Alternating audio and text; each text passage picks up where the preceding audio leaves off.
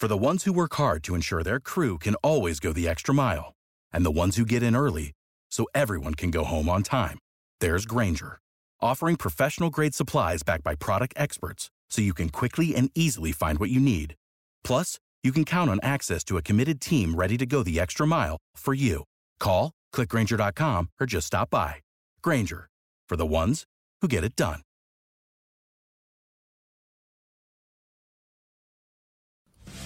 This is Winning Cures Everything. Here's your host, Gary Seegers. Happy Tuesday. It is March 26th. I'm your host, Gary Seegers. You can follow me on Twitter at GaryWCE. You can follow the show at Winning Cures. You can follow us on Facebook, facebook.com/Winning Cures Everything. Hit subscribe on YouTube. Hit subscribe on the podcast. Leave some comments. Leave reviews. Share the show out. Tell everybody about it. We appreciate you joining in with us today. Let's go on and talk about the rundown for the show. Conor McGregor's retirement. We're going to go through everything that has happened today in regards to that. Eminem put out an AAF tweet yesterday. We'll discuss his ideas for the Football League.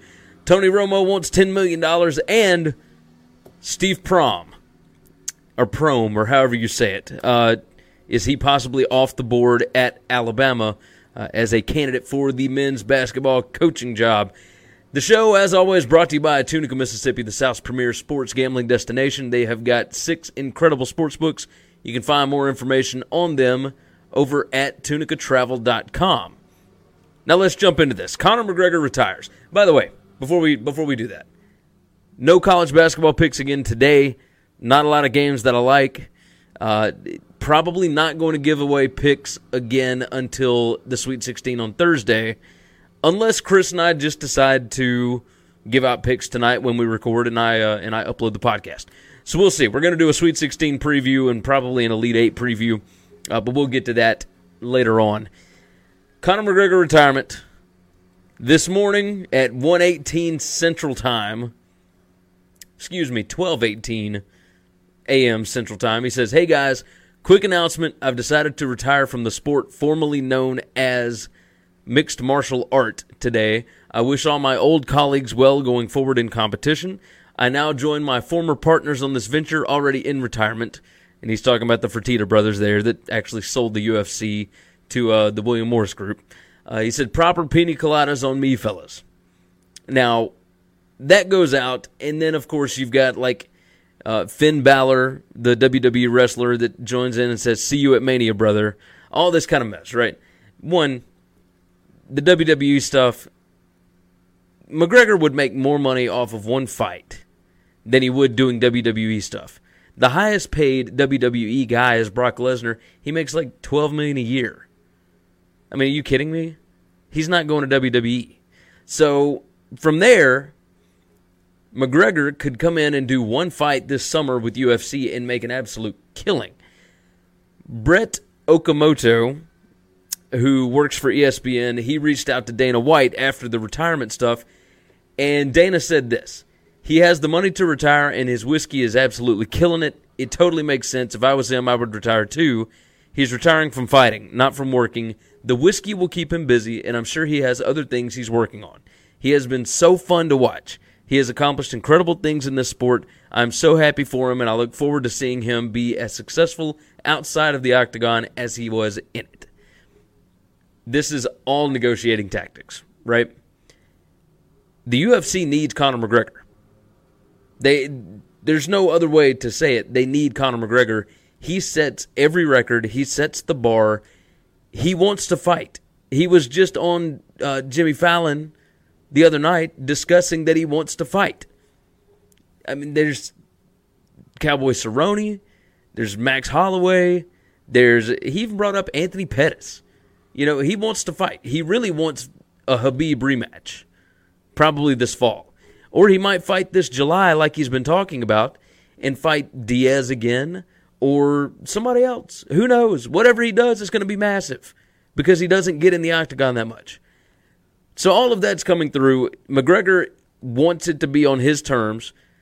The latest rumor was that he wanted to fight with Cerrone, but UFC would not make it a headline fight, like a big-time pay-per-view main event, because it's not a title fight, which is bananas, because neither of the Diaz fights were title fights, and those were both headliners. So, either way, the next thing that happens later this afternoon is the New York Times releases a story that says Conor McGregor under investigation over sexual assault accusation in Ireland. Now, the situation here, there's a woman, McGregor has not been named in this because the laws in Ireland are completely different than they are over here. You can get slammed with libel and privacy and whatnot, invasion of privacy. But there's a woman that claims that McGregor assaulted her in December at a hotel outside of Dublin. Now, he has not been named in it because of what I just stated, but McGregor's spokeswoman comes out after the New York Times report and says, "This story has been circulating for some time. It is unclear why it's being reported now. The assumption that the Conor retirement announcement today is related to this rumor is absolutely false. Should Conor fight in the future, it must be in an environment where fighters are respected for their value, their skill, their hard work, and their dedication to the sport." Karen Kessler, spokesperson. That's all this was. It says, should Conor fight in the future, it must be in an environment where da-da-da-da. He's upset that all of this work that he has put into the UFC is not letting him just do whatever he wants to in the UFC. He wants to pick his fight. He wants to pick the date. He wants to pick everything about it. And the UFC is telling him, we need it to work a little more on our terms. Which totally makes sense. This is all negotiating. McGregor has made so much money. He could absolutely retire if he wants to. He made enough off that one fight with Mayweather and off of the Proper 12 whiskey that he could absolutely retire, and he's fine. He's got basically generational wealth right now. I mean, he's worth over $200 million. The guy is filthy rich. So, I'm good with that. But the statement coming out the way that it did after the sexual assault allegations, etc., which, again, he has not been named in, they are just rumors for now. We'll see, whatever. But my guess is he'll be fighting in July. Like they'll come to some kind of an agreement. It'll be Diaz or Cerrone or Tony Ferguson or somebody like that. I would imagine Tony Ferguson. But we'll move on to the next one. Eminem actually tweeting about the Alliance of American Football. Now, this is what he said the other night. "Dear the AAF, please entertain this thought regarding the AAF Iron and at AAF Express game." So that's Memphis and Birmingham that was on Sunday night. "Allowing the players to actually fight would be key to league success, like hockey. I would watch every game, even though there's no Detroit team yet. Hint, don't blow it. Sincerely, Marshall."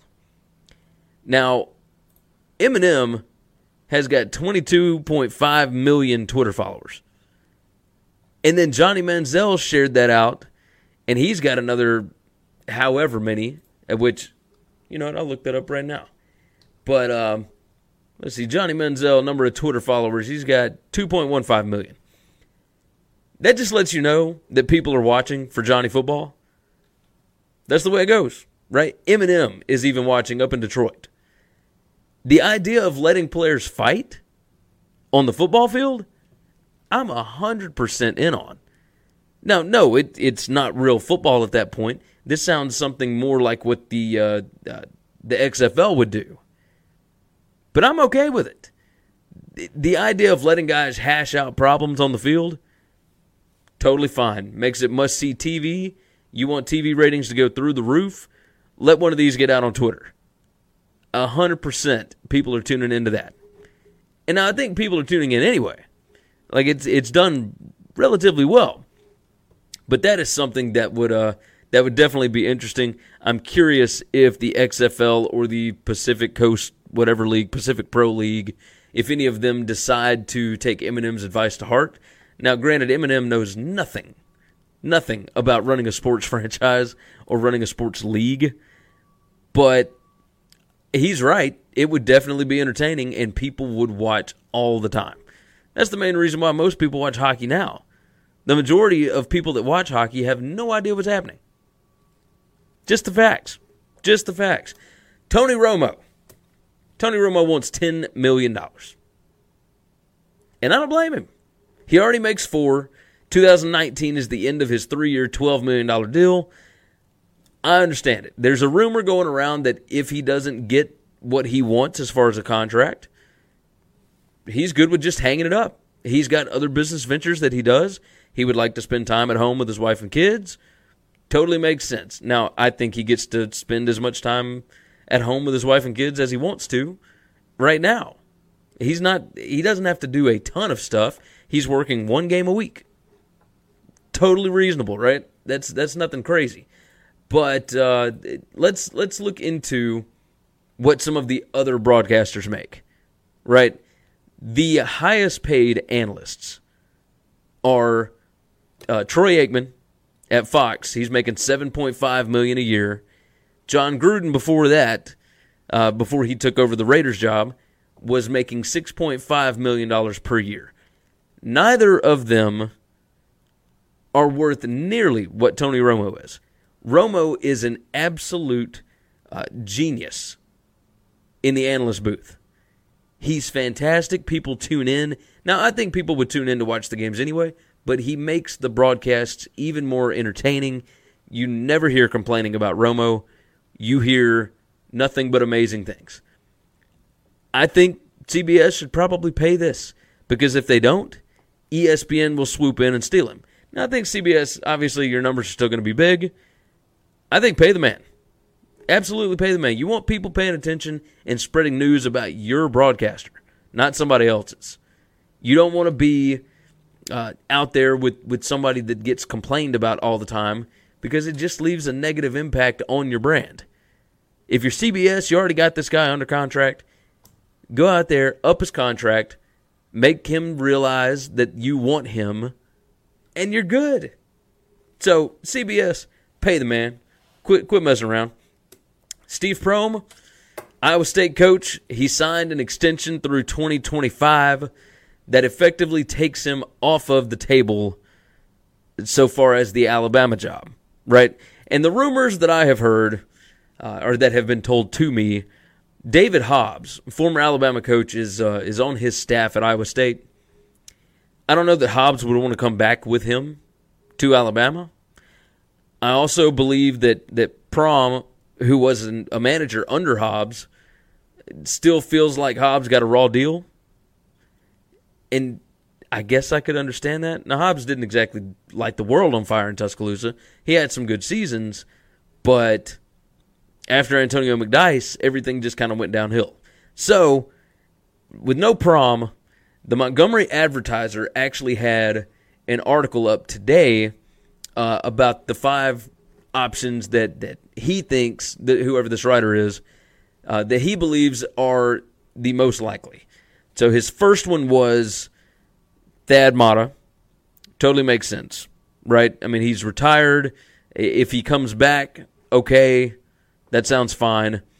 After that, it was Chris Beard, Texas Tech head coach. I think you're going to have to pay Chris Beard at least $5 million a year, if not more. You got to make him a top 10 paid college basketball coach, and that depends on whether or not the brass in Tuscaloosa want to get out their pocketbooks. So we'll see. So after Chris Beard, then you've got Greg Marshall, who they went after the last time. This is the first year that Marshall has not made the NCAA tournament in the last 8 seasons. Look, you went after him hard last time. You offered $4 million a year. He's making 3.5. Again, you'd probably have to offer 5 to get him out of there. But he has, this was going to be a rebuilding year. Everybody knew that. But he has coached this team up. They are in the NIT. They're playing against Indiana tonight. One college basketball pick I will give you. I do like Wichita State +4 tonight. Indiana has not impressed at all in the NIT. Wichita State has looked really good. The rebounding is significantly better than it has been. But either way, if you go after Marshall again, you better go with an offer that he can't refuse, and you better hope that the Koch brothers can't match it, right? And they could probably match whatever they want to, but do they want to match, $5 million a year for a coach that couldn't get them to the NCAA tournament this season, right? So after that, they've got Mick Cronin. Again, he's making $2.2 million a year at Cincinnati. There were some rumblings that he was looking at leaving a couple of years ago, but he's an alum of Cincy. He's not leaving for anything other than like a top 10 job. So a UCLA, Kentucky, North Carolina, Duke, Kansas, whatever. And then next up, they've got John Brannon. John Brannon, Northern Kentucky head coach. We've talked about this before. He was the lead assistant under Anthony Grant. What this tells me, now he's from Kentucky.